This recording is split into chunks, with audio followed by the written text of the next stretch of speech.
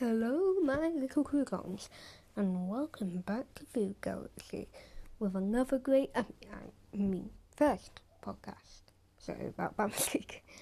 Listen, how's lockdown been to you? Not good to me. I've just been sitting inside and playing Cake Bass for hours and watching way too many meme videos. Oh, I've gained a new hobby of, this whole audio log thing. Oh wait, no, podcast. Either way, so how have your days been? Hope they've been good. So, what is the best place you've ever been in your entire life? For me, it's going to Turkey on holiday with all inclusive. Now I know that sounds a bit, bratty, but it is a good place, and I love it. Want to know why I love it? The food. The goddamn delicious food. We've got Turkish delight. Hell, for breakfast, they gave us cake. And they have pancake later, either way. So, over the years, I have gathered absurd amount of onesies.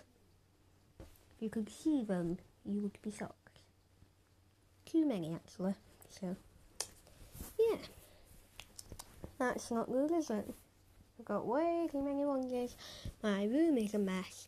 And right now, while I'm recording this, I'm currently looking at what I like to call the stuff I don't want people to see. You see, at the end of my bed, there's a little gap between my bed and the wall. And in that gap, I throw all my flipping rubbish. So, want to know what I'm looking at? Yep, all that flipping rubbish. I'm just going to give them back. Yeah, I think that's it. Twinkies wrapper, a lollipop, I think that's a plastic sword and some dried clay. Yeah, it's not good. So, have you ever gone to detention? Or something like detention? What did your school call it? Detention? Bad time? Did they literally just go over the top and call it punishment hour? Yeah, that's what they called it at my school. Flipping sin bin. Sin bin. And want to know why it was called that? Because the person who came up with the idea was a religious nut. And this religious nut just so happened to replace every single art lesson with RE. Want to do art? RE. Want to do PE? Sorry, that's RE. Hell, even want to do goddamn history? That's goddamn RE. She replaced everything flipping religious education, and it annoyed me to the max. What's else was annoying? The girl in that class. See, in that class, there was this annoying girl called Lily. What's what I'm going to call her? Pilly. Because she asked so many questions, it was like she was on LSD and didn't know what the hell was going on. So Pilly over here asked the teacher everything and told her what was going on, even though she just flipping told her what was going on. She asked too many questions, basically. And on top of that, she was a job. The person who tells on you. You know, that person who would start an argument with everyone and then say that they started it. No, that kind of person. Annoying. I'll stop talking about my petty vendettas against school, because I have a bunch of flipping school stories. So, while I think of more stories, here's a break with some calming and relaxing music.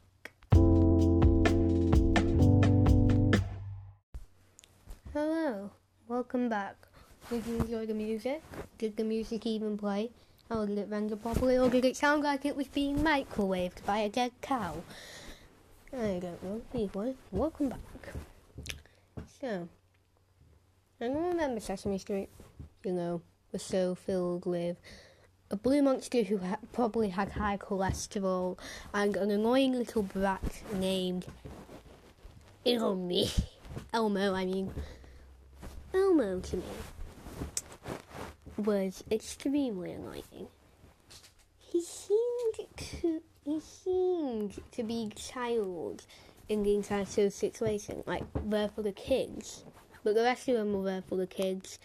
Also, Elmo didn't really add much besides being, well, Elmo. And he may have helped a bunch of crappy clickbait YouTubers get a career with his weird calling videos. I mean, seriously, half the videos you see of people calling things has Elmo. Why? It's Elmo. He looks cute as a button, despite his annoyingness. He's like Toad from Mario. You could hug that face, but it would probably scream at you with its cigar voice. Actually, what the hell happened to Toad? Super Mario 64 sounded normal, sounded like a child, like a young boy. But then suddenly, this strange smoker's lungs voice appeared out of the blue. It was like in between games he had smoked like 25 packs of cigarettes and now couldn't even breathe properly. It was ridiculous. But enough about Toad smoking cigarettes and Elmo being summoned like some kind of evil deity from hell. What about Cookie Monster? As I mentioned before, he should probably have high cholesterol by now. But I ate a lot of cookies. In the first episode, he ate about 10 in a single sitting. And in every episode, he proceeded to eat from 10 to 40. Yes, 40. He's eating about 40 cookies in almost every episode. And yet he's somehow still alive. And he barely moves. He just pops out from underneath the screen and starts stuffing his face.